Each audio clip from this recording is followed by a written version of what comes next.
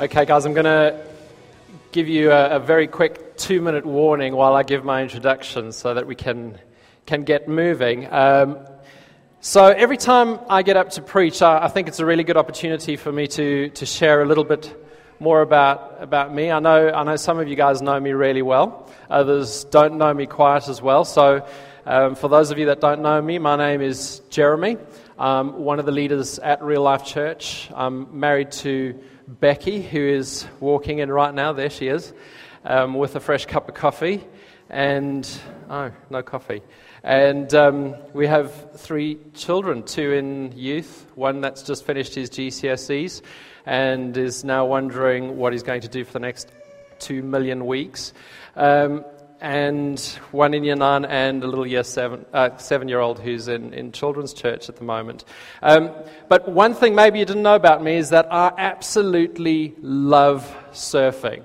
I've been surfing since I was 12 years old. I grew up on the coast in South Africa, and I started surfing a little bit later than I wanted to. I was trying to convince my parents that surfing was a good thing.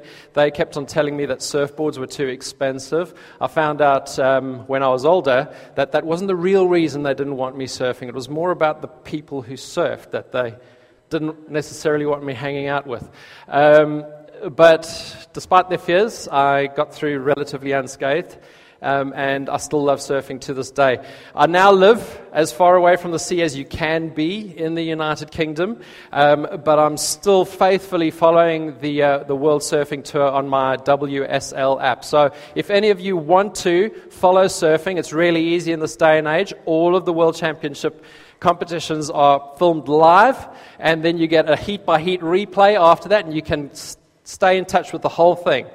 But anyway, last week, they were back in South Africa. They were at a place called Ballito, which is very close to where Ryan lived. And I just got a kick out of listening to the South African commentators. It's a weird thing, and I don't know how many of you can relate to this, but when I lived in South Africa, I didn't notice my own accent.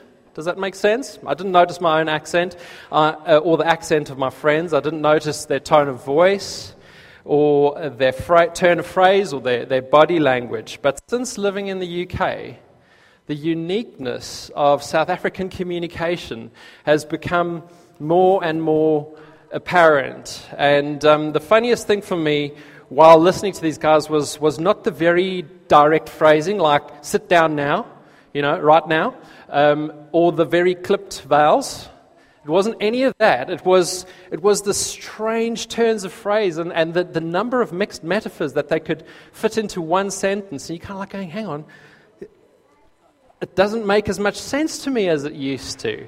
And the interesting thing, or what I'm trying to say really, is that when you're surrounded by a culture, you don't really see it or its effects on you and your behavior. It's hard to notice. But when you step out of that culture for a period of time, its unique idiosyncrasies become glaringly apparent to you. And in a way, that's what we're going to do today. We're going to use the Bible to help us step out of our own culture. All of us live in a culture, and we don't even notice because it's pervasive and it blends so naturally with our own ways of thinking and acting, and it's been with us from before we were born. But part of being a Christian is to step out of that culture, step out of the culture you were born into, and to observe it and ourselves from a very different perspective. John 17, verse 16, while Jesus was praying to his Father, he said these words of his disciples, of us. He said, they are not of the world, just as I am not of the world.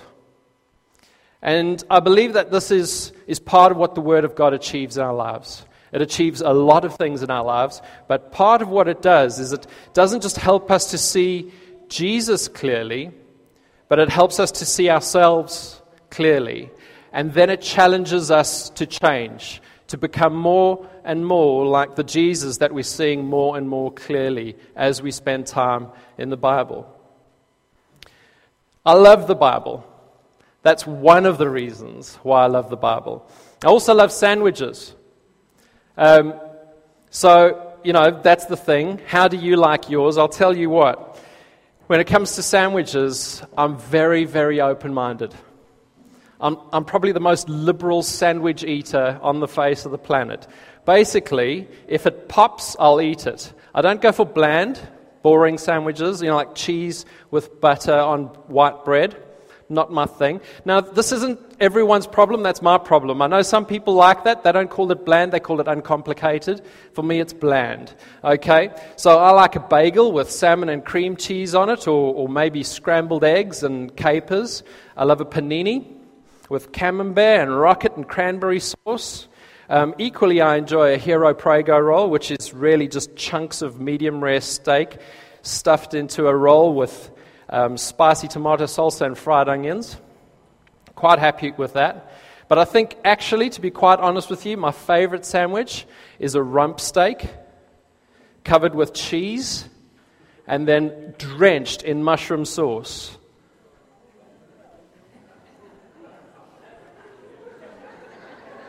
I wasn't expecting that reaction.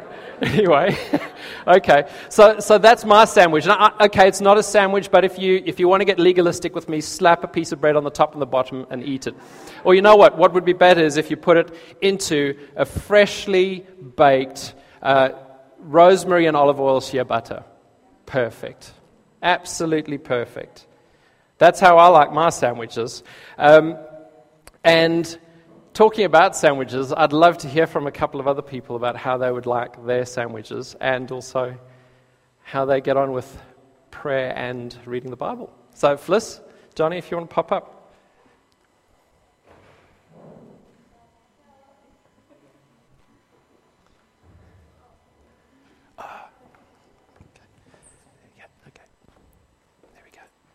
Hi, I'm Fliss.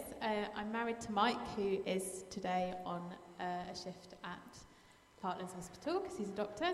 And we have 3 children who are 10, 8 and 6. And in church we lead the marriage course. And also I am a kids worker on the years 1 to 3, year groups 1 to 3 team. And at home I basically make our homework, so I'm a stay-at-home mum, and I work quite hard, but I don't get paid. And in terms of sandwiches, I don't really eat bread very much. I'm not that tolerant of it, but this is my public declaration that my favourite sandwich is a Big Mac. Yes. And that's pretty much one of the only things that will get me eating bread. My second secret is that often on the first day after I take the kids back to school when it's been holidays, I go and get a drive-through and sit in the car park on my own and eat it.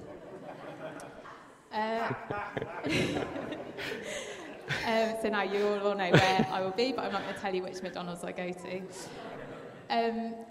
In terms of Bible and prayer, so we've been asked to share when, how and where we read our Bibles, and the same for praying.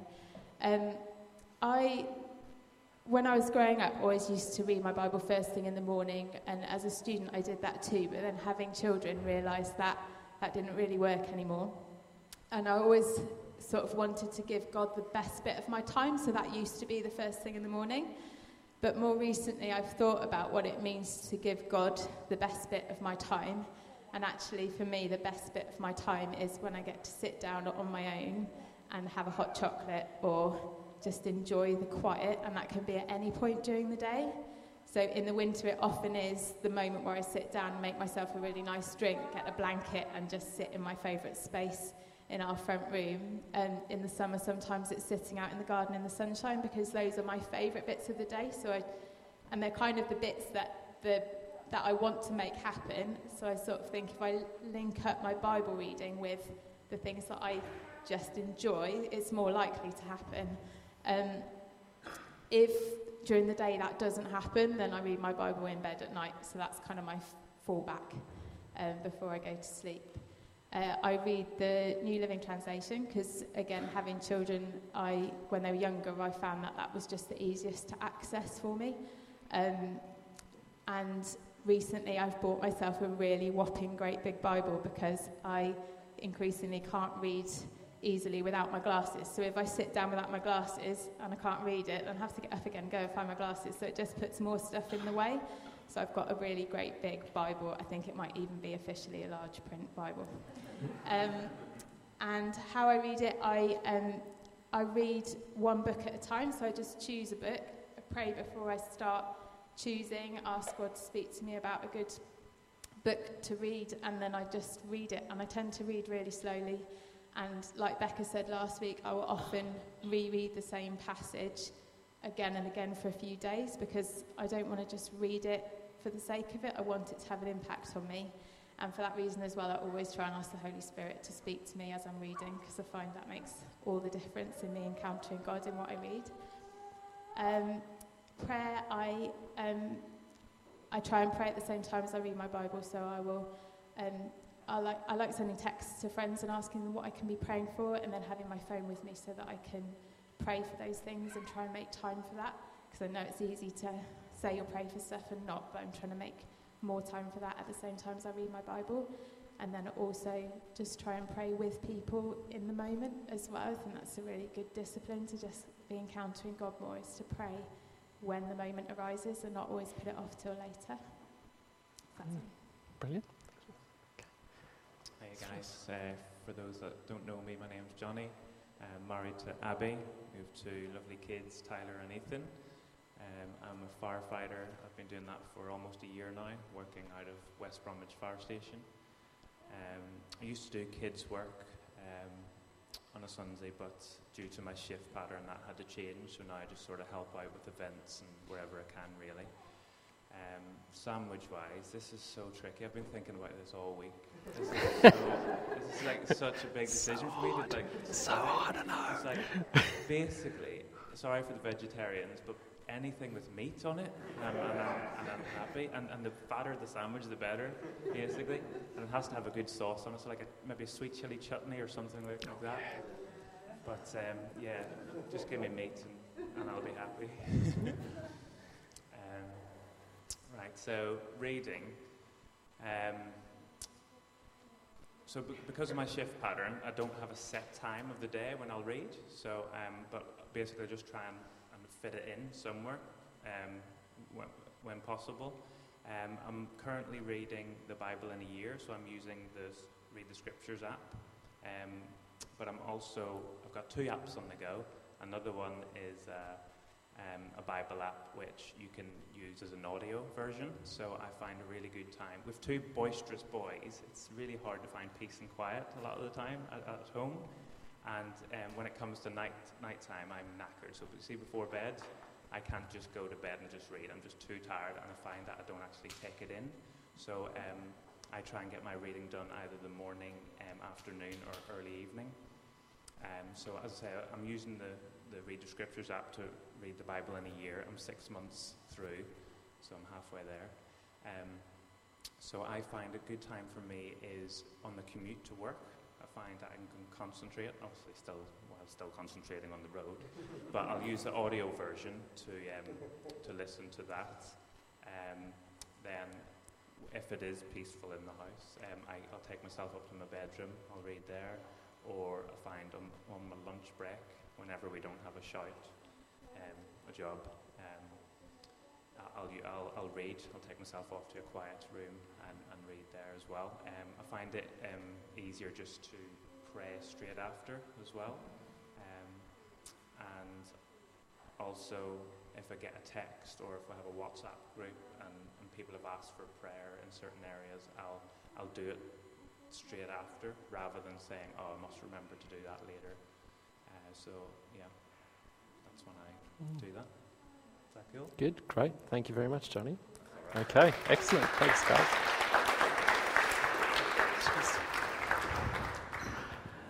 Okay, so we're all different. I think one day when we're worshipping Jesus in eternity, I'd like to imagine that he'll ask us all to just slowly turn around and look at all of his children worshipping him. And what we're not going to see is a sea of faces. We're going to see how different they all are. They're from all parts of the world. They'll be all different shapes and sizes. They'll be used to singing different songs and meeting in different buildings or no buildings at all. They'll be speaking different languages. There'll be painters. There'll be poets. There'll be builders. There'll be accountants. There'll be engineers and teachers and rocket scientists and university professors and rural farmers, and the list goes on and on and on. But no matter how different we are, there are some things that need to be the same. And they have to be the same. Like the one thing that will unify us when we're there worshiping, the same Jesus. And we're all filled with the same Spirit. And we all have the same Father. And we're all rescued by the wonderful power of the same gospel. And for me, the reading of the Bible is one of those things that remains firmly in the category of constants. We can't let reading of God's Word become an optional thing that word people do. John Calvin said this. He said, "God does not bestow His Spirit on His people in order to set aside the use of His Word, but rather to render it fruitful." And that's massive. Somebody else that I spoke to often said, you can't have the Word and the Spirit separately.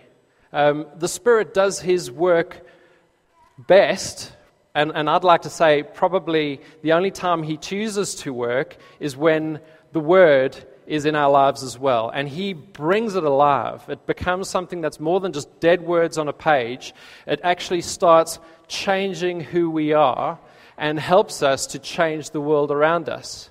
The Word is the fuel that the Spirit ignites to cause us to burn and be passionate. And we've got to get rid of this false dichotomy of you're either a Spirit person or a Word person.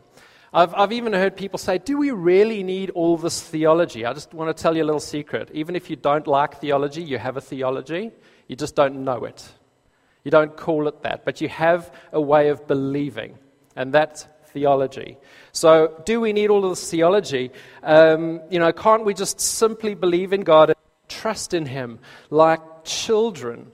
And it's a tricky question. It frames it in such a way to put you at odds with two truths. They actually work together. The implication of the question is either you trust God or you legalistically seek to understand the Bible. And let's be honest, the Bible says we should trust God.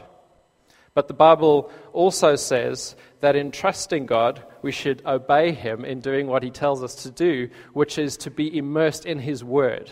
So if we are going to be children that trust our Father, we are going to be children that do what He asks, and we're going to immerse ourselves in the Word. So even if you can't find any other reason for spending time in the Word of God, spend time in the Word of God because He says so, and He's your dad, and you say that you trust Him. Yeah?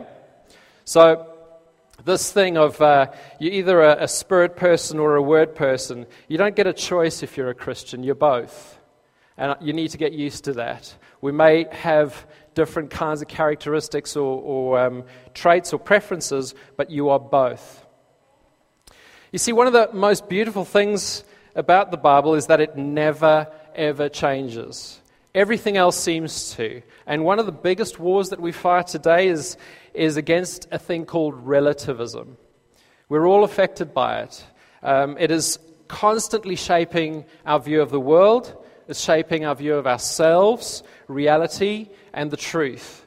And I'm just going to give you one example of this very quickly. Jesus, the word Jesus, is at the end of the day just a name. If you go to Spain, you'll find other people called Jesus, not just Jesus Christ. It's a name. It's a label. Many people say they believe in Jesus, but when you speak to them, you realize quite quickly that the Jesus they speak of doesn't sound like the Jesus you speak of. There's sugar daddy Jesus, there's hippie Jesus, there's military fitness Jesus. So someone wrote a book about Jesus being an airborne ranger. I haven't read it, so I'm not quite sure where he goes, and I'm sure there's some really good points, but hopefully you get where I'm going with this. Then there's Tony Robbins Jesus. I know we're in England, and maybe some of you don't know who Tony Robbins is, but you surely know who that guy is with the thing around his head. Looks a bit like Stu did yesterday when he was climbing the mountain. Tony Robbins is a motivational speaker in the States who has got somewhat religious status. People follow him in a cult-like fashion.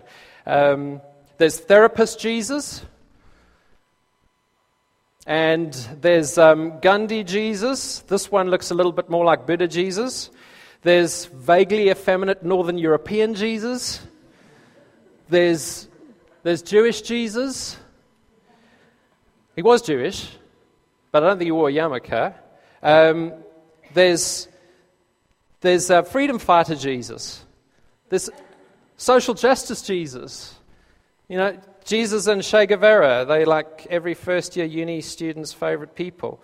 There's postmodern critical thinking Jesus. There's Afro-Caribbean Jesus. There's Muslim Jesus. There's Golden Tablets in America Jesus. I'll explain that one later. And there's American Indian Shaman Jesus. And those are just a few I could find. And that's just based on my experience of something. But you know what? That list goes on forever. So many people say they believe in Jesus, but really they believe in someone that looks more like themselves. And they reflect all of that onto the God that they call Jesus. Really, these are gods of their own making. These are like mini idols, and they call them Jesus. They bear some resemblance to Jesus sometimes, and others bear absolutely no resemblance to him at all. Tim Keller says that our hearts are idol factories, and if we choose to not worship Jesus or not worship anything else, our hearts will manufacture idols at a pace that you cannot even believe, and you won't even notice it until you get yourself back in the Word and it starts reflecting all of those things back at you. So there is no end to the number of Jesuses out there, and I suppose sometimes with Slim Shady we can kind of ask, will the real Jesus please stand up?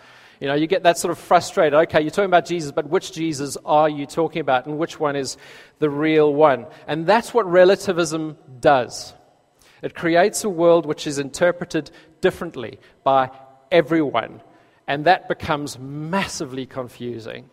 We observe the world, we observe people, we observe reality, we observe God through lenses which are colored with all of our own influences and preferences and cultural baggage and family background. But God's word is so very, very effective in cutting through this confusion and laying bare the reality of the situation. And that's where we're at with about 10 minutes to go. So if we can just have a look at the text. Guys, we're in 2 Timothy 3, verses 12 to 17. The text I want to focus on is 16, but really, to get there, you need to understand the context. So if we can read through this together. This is Paul writing to Timothy, who is establishing elders in a church. And Timothy has been raised in a family where he's learnt the scriptures, but he's also been discipled by Paul. And in a way, Paul considers Timothy to be his spiritual son. It's quite important to understand that when we're reading this, because it colors the way we listen to Paul's words and advice. Indeed, all who desire to live a godly life in Christ Jesus will be persecuted, while evil people and impostors will go on from bad to worse, deceiving and being deceived. So Paul's kind of reminding Timothy, yep, you might be looking around you and you might not be happy with what you see. Be happy with the fact that those that don't believe seem to be doing better than those that do. You may not be happy with the fact that as much as you're preaching the gospel and you're talking about how it can change the world, you're watching people that should know better being deceitful and trying to pull the wool over people's eyes and crooking the books to make an extra buck. You may not be happy with that. You may not be happy with the fact that as much as you're working for Jesus, the universe, it seems that you're being picked on and persecuted the whole time. And he has this wonderful way of assuring Timothy that that's normal. That's what's to be expected. That's what will carry on happening. And then he says, but regardless of that, but as for you, Timothy, for you, the church, because this is a letter that's open for all of us to read now, for all those who are disciples, for you, continue in what you have learned and have firmly believed. That's the scriptures. You have learned. Continue in what you have learned and firmly believed, knowing from whom you learnt it. Timothy's parents and Paul going on. And how from childhood you have been acquainted with the sacred writings, the scriptures, which are able to make you wise for salvation through faith in Christ Jesus. All scripture is breathed out by God and profitable for teaching, for reproof, for correction, and for training in righteousness, that the man of God may be competent, equipped for every good work. I could just end it there, because if you weren't sure if reading the Bible is an important part of your Christian walk, Timothy has really got the message there from Paul, and I hope we have as well. But let me just break it down a little bit for you. As Christians, we believe a few things about the Bible, and it's good that you have these concepts clear in your mind. Okay, so first of all, we believe that it's authoritative. And we believe that it's inerrant. If you can bring up the scripture passages as well. I'm not going to have time to read all of these, so take notes and go and have a check. Don't believe me, go and check what I'm saying to you. But those passages will help you check. We believe that it's authoritative. We believe the Bible is the final authority on everything that it speaks about. This is because all the words in Scripture are God's words. Therefore, to disbelieve or disobey any word of Scripture is to disbelieve or disobey God directly. It's important there's a difference between authoritative and inerrant. We believe that it's inerrant, which basically means that the Scriptures in the original manuscripts does not affirm anything that is contrary to fact. If you want to investigate this further, I didn't bring it with me, but I'd suggest you borrow a copy. Don't buy a copy. It's really expensive, of Wayne Grudem's Systematic Theology. He goes into this in great depth. What I would suggest you don't do is go and find out about it on the internet. Okay? Just saying. Fake news. Yeah? For real this time, not just because I feel like it shouldn't be checked on. But check out Wayne Grudem's Systematic Theology, really, really helpful. Secondly, we believe that the Bible is clear. We believe that the Scriptures are 100% clear. Although some parts of Scripture are difficult to understand, Scripture in general is very easy to understand. It's clear, and its intended message can be understood with a basic reading. You don't need a doctorate in theology. You don't need to understand context. You don't need to understand first century Jewish traditions. You don't need any of that stuff. You don't need to know Greek or Hebrew. You don't need to have even divine revelations to have the Word of God opened up to you. It is clear enough that the message in the Word is 100% understandable. The Scriptures are written for common people, not professional clergy. You can see that in the way the letters are written. Look in Philippians 1 verse 1. And are to be shared amongst all other believers. If you look at Colossians 4 verse 16, he encourages them to share this letter with another group of believers and to check out the letter he wrote to them. If you ask God to help you and you are willing to follow what is read, it will be made clear. Thirdly, we believe that it's necessary. And by this, what we mean is that the Word of God is necessary for knowing the gospel. You can't know the gospel without seeing it or hearing it from the Word of God. It's necessary for maintaining a spiritual life and for knowing God's will. But it is not necessary for knowing that God exists. And there's plenty of scriptures to point out that creation itself is enough evidence of God's existence. And it's not necessary to know something about God's character and moral laws. The Bible itself tells us that we see plenty of that in the creation itself. And then finally, we believe that it is sufficient. And by this we mean that the Bible contained all of the words of God that He intended for His people to know at every stage in redemptive history. And that it now contains everything we need God to tell us about salvation, everything we need for trusting Him perfectly, and everything for obeying Him perfectly. Everything that you need is in the Bible. And that's a great encouragement. I know so many people that walk through life, so many Christians that walk through life and say, only I knew what the will of God was for my life. Can I tell you that you don't need to sit around waiting for something to drop out of heaven to tell you what His will is for you?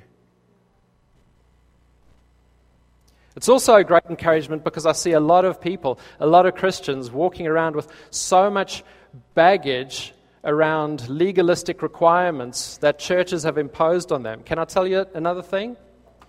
If it's not in the Bible as an instruction, it's not sin to disobey it. Knowing your word gives you great freedom and great liberty and a great ability to live out life for you.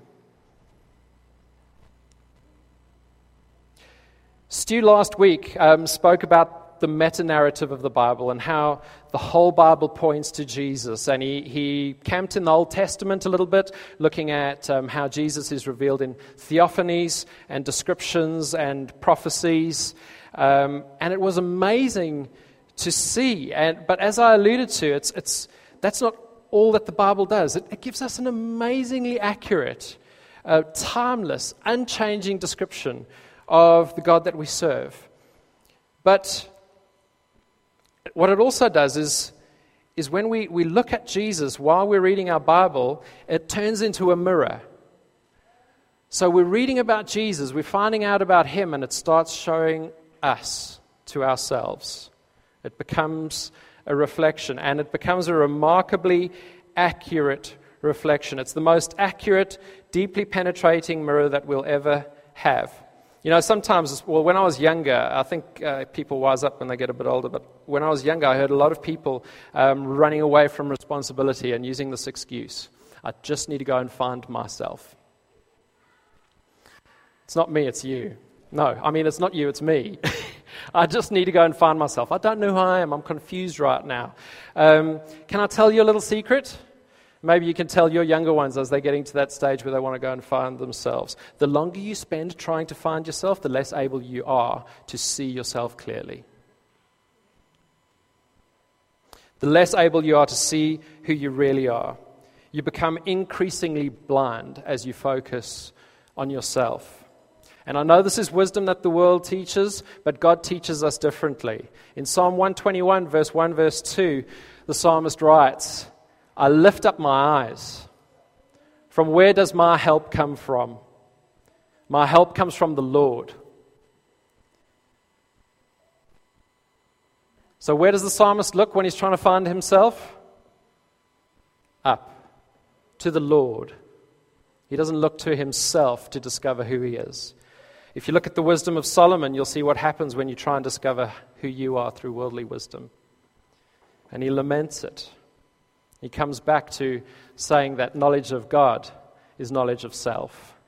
So, eat that, Buddha. When we look at Jesus, he starts to show us ourselves in the gentlest, most loving way. Doesn't pull any punches. The first thing he does is he shows us the bad news. There's no good news without bad news. We can't get away from it. It's very bad news. It's shockingly horrible bad news. He shows us that we can't climb the mountain ourselves. No matter how many other religions tell us, no matter how much humanism tells us that we can do this ourselves and we can reach our own utopia, that we can make everything right, that we can fix the environment, that we can fix society, we can't. We stumble at the first step over and over and over again. And he says to us, see it. Accept it, confess it. If you don't believe it, I've written a testimony for you. It's called the Old Testament. Go and have a look at what people did when God gave them the opportunity to climb up the mountain themselves. They didn't fail once or twice. They failed non-stop for thousands of years. And then he shows us that he is not the last in a long string of rescue plans, that he's the only plan, and that the other things we see happening in the Old Testament are there to show us how bad our condition is. And then he shows us how utterly, completely he deals with our inability to climb the mountain. He climbs down. He comes all the way down, and he comes to us, each of us personally, and he says, "Come." And then he shows us his Father, and he shows us our eternal home, and he seals us with the Spirit, with an assurance that we are loved and accepted just as we are. But it gets so much better. He starts to show us how to climb the mountain, and he promises to continue guiding us all the way through our lives as we climb the mountain. No longer so that we might gain God's approval. We're no longer climbing this mountain so that we can get there and maybe Jesus will let us in. We're now climbing the mountain because he already loves us. That's what grace looks like. It loves you enough to save you where you are, but loves you too much to leave you there. It carries you up the mountain. And then he starts to gently turn the mirror onto us. And gradually we start to realize that all of that horrible condition that we like to externalize, that we see in the Old Testament, is not just an external condition. That even though we spent all our years at school trying to tell the teacher that we're not that bad and that Johnny's worse, it's our problem. It's not just the behavior of our ancestors that we're bearing the consequences of, but it's an internal condition. He shows us that we're all thoroughly infected by this thing called sin, which drives our thoughts, drives our attitudes and our behaviors, and we begin to grapple with the horror of knowing that we are the ones that worshipped a golden calf at the base of Mount Sinai. That we are the ones that grumbled in the desert while God was providing us food, and our sandals didn't wear out. That we are the ones that demanded of God a king when he said, "You'll have no king before me." That we are the ones that mocked and scoffed when Jesus was nailed on a cross for us. That we are the ones that pierced his side. It leaves us in no doubt of the fact that we are the ones that he had to die for. And all that time he sits next to us saying, "Yes, it's true, that is you." And at the same time, he's assuring us that he loves us, that despite our behavior, our attitudes, our thoughts, he died for us. And he reminds us that his Father knows all of this about us already. He's not surprised by any of it. And in fact, he knows even more about us than we do, and he just hasn't chosen to reveal it to us yet. And there's no reason for us to hide from him. And the most amazing thing happens when he speaks to you like that. As we gaze upon his glory, and at the same time we're faced with our own revolting depravity, we're not driven to shame, but to wonder and to thankfulness and hopefulness and boldness and a willingness to live completely for the one who died for us when we hated him. And then he goes on and he tells us about our calling and purpose and how we are to live. And he does this all through his word, all through this book. Not one word that I just mentioned comes from anywhere but in here. And maybe that note that just fell out. He tells us all of that here. This thing is so powerful. It's changed the world we live in. Even atheists today live with the consequences of what this has done to society. But can I tell you something? It doesn't work by osmosis. You don't pop that on a bookshelf, or maybe even next to your bedside table, and expect it to be effective. It's only effective when it lives inside your heart. And the only way it gets inside your heart is if you consume it. And today we have multitudes of ways of consuming this.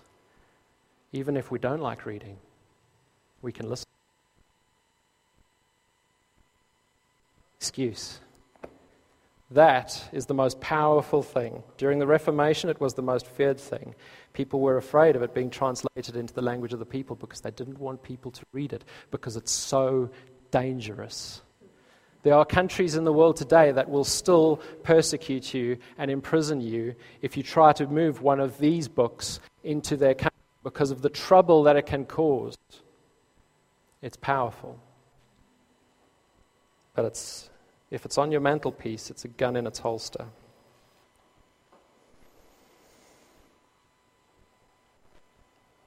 It really is sufficient. You want to know something? I'm not perfect yet. Not by any stretch of the imagination. Sometimes I tell Becky I am, especially when I'm trying to win an argument. But she climbed Mount Snowdon yesterday and I didn't, so, she's better than me. I'm not perfect. But something that is becoming more and more clear to me as I grow up in Christ is this. The more I spend time in God's Word, the easier it is to live free. And that's what I want for each and every one of you, to live free. It is for freedom that Christ has set us free. It sounds like a lame statement, duh. But really what that means is I've unshackled your chains, that I've unlocked the prison door so that you can leave. Not so that you can stay there. You can't sit inside your prison and go, "Way, I'm free." It's for freedom. Get out. That I have set you free, that Christ has set you free. More than that, I want you to see what I see when I look at Jesus. When we sing songs that proclaim that only He deserves the glory, I want your heart to soar. Your heart soars when it hears the words of God.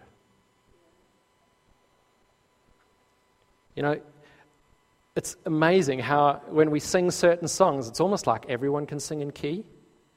Have you ever experienced that? Like, I can't sing until that song comes on, then all of a sudden I can sing. Hey, that's the Spirit of God moving. You know what it's doing? It's burning. It's igniting the Word of God in those words. And that's why I love worship.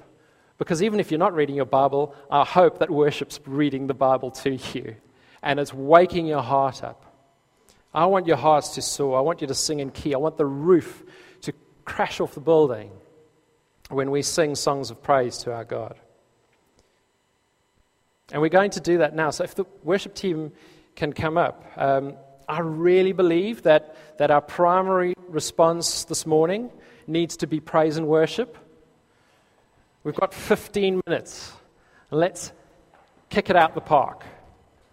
Let's give God everything we've got. But while we're doing that, can I pray for us? There are a couple of things that we spoke about. Idolatry. If you want to find out a little bit more about modern idolatry, Tim Keller has a great book called Counterfeit Gods. I'm not going to plug them too much. If you really are finding reading the Bible difficult, get this really thick book. That's ironic. And have a read through that. How to Read the Bible, book by book. Okay, that's by Gordon Fee and Douglas Stewart. And I particularly loved Beth Moore, Praying God's Word. Honestly, I haven't read it. But it's a really good devotional that leads you through the Word of God and uses the Word of God to help you break or fight spiritual warfare and break chains. Using the Word of God rather than looking for Tony Robbins or someone else to set you free. So Lord, for all of us, including me, who are constantly manufacturing little idols, pictures of you that look more like us or more the way that we'd expect you to be rather than what the Bible tells us you are. Lord, for all of us, I pray for an increased awareness of that. Holy Spirit, I pray that you open our eyes and our minds to how we misrepresent you in our daily lives, in our devotion and in our prayer and our time. Lord, that you'd teach us to be like Hezekiah, that we'd rise up and we'd smash those idols. That we'd smash those idols and that we would worship the one true God, as you are described in your word. And Lord, for those of us that are struggling to read the Bible, and for those that have excuses for not reading it at all, Holy Spirit, I ask that you help us to surrender. Surrender those excuses. Surrender those protestations. Help us to admit that even if we find it challenging, it's not because of any fault in the word itself, it's fault with us. Help us to sort out our priorities. Teach us to have some resilience, Lord. Teach us to grit our teeth and pray and say, God, this is your word. Make it come alive to me. I'm not going to stop reading until you make it come alive to me, Lord. God, give us a love for your word and a desire to obey it. And Lord, for those of us that are struggling to know your will for our lives, we're just not sure of what you want us to do. We love you, we come to church, we get involved, but we're just not sure. What is it, God, that you specifically want for me? Lord, you promised that we would know your will, that we don't need to search far and wide or base our hopes on temporal, fallible things, that you reveal your will for us in your word. Lord, as we dive into your word, reveal your will to your people. In Jesus' name. And Lord, now with all of these things in our minds, we choose to lift up our eyes and look to you, God. From where does my help come? My help comes from the Lord. Amen.